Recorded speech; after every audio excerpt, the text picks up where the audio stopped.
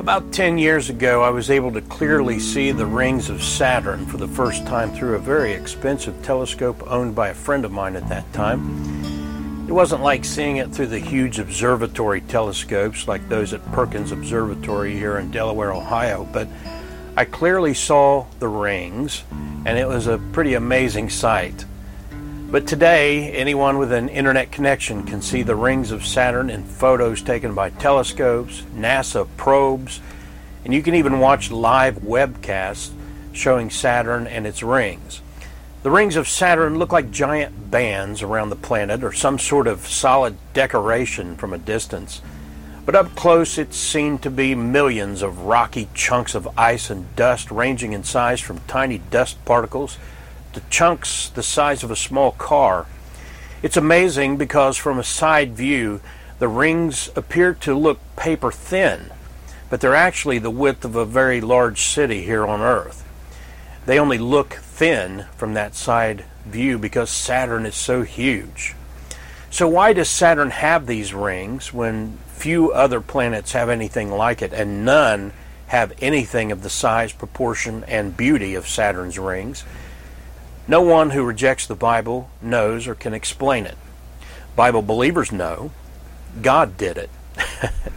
And of course, the science fiction writers at NASA and in the cult of Darwin, as usual, came up with a fairy tale about an asteroid smashing a moon that was orbiting Saturn, and the debris left behind produced the rings.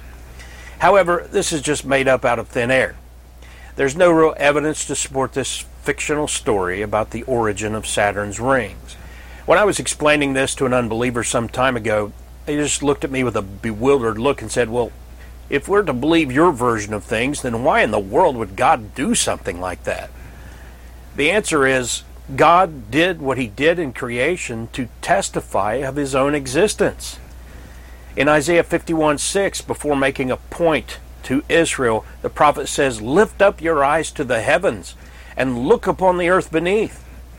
Whether you look up at our own atmosphere above you, or you look beyond that into the solar system and the galaxies and the universe, or you look down at the countless wonders of creation below your feet, God is giving all of us plenty of reasons to believe in him and to look to him and to listen to him when he speaks to us in his word found in our King James Bible.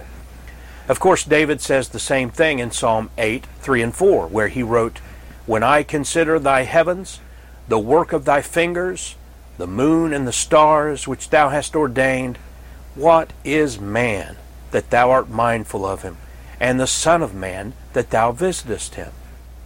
The rings of Saturn are just one of many thousands of amazing wonders found just in our solar system alone, which testify of the amazing power and majesty of God.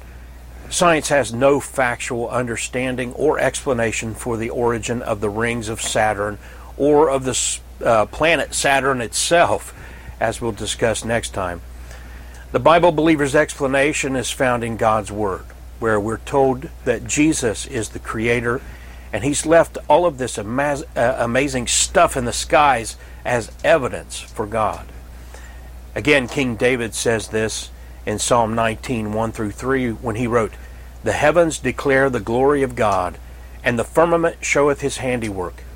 Day unto day uttereth speech, and night unto night showeth knowledge. There is no speech nor language where their voice is not heard. End quote. Whether you're a transplanted hillbilly in central Ohio like me, or you're a scientist at NASA headquarters in Washington, D.C., or whether maybe you're a Christian standing at the Great Wall of China looking up at night, or you're an atheist standing right next to that Christian at the Great Wall, the rings of Saturn and the many other wonders of creation are declaring the glory of God. A picture is worth 1,000 words, and when you see it in nature, it's worth something like infinity. What a mighty God we serve, Christians. And what a mighty God you need if you're listening to this today and you're an unbeliever.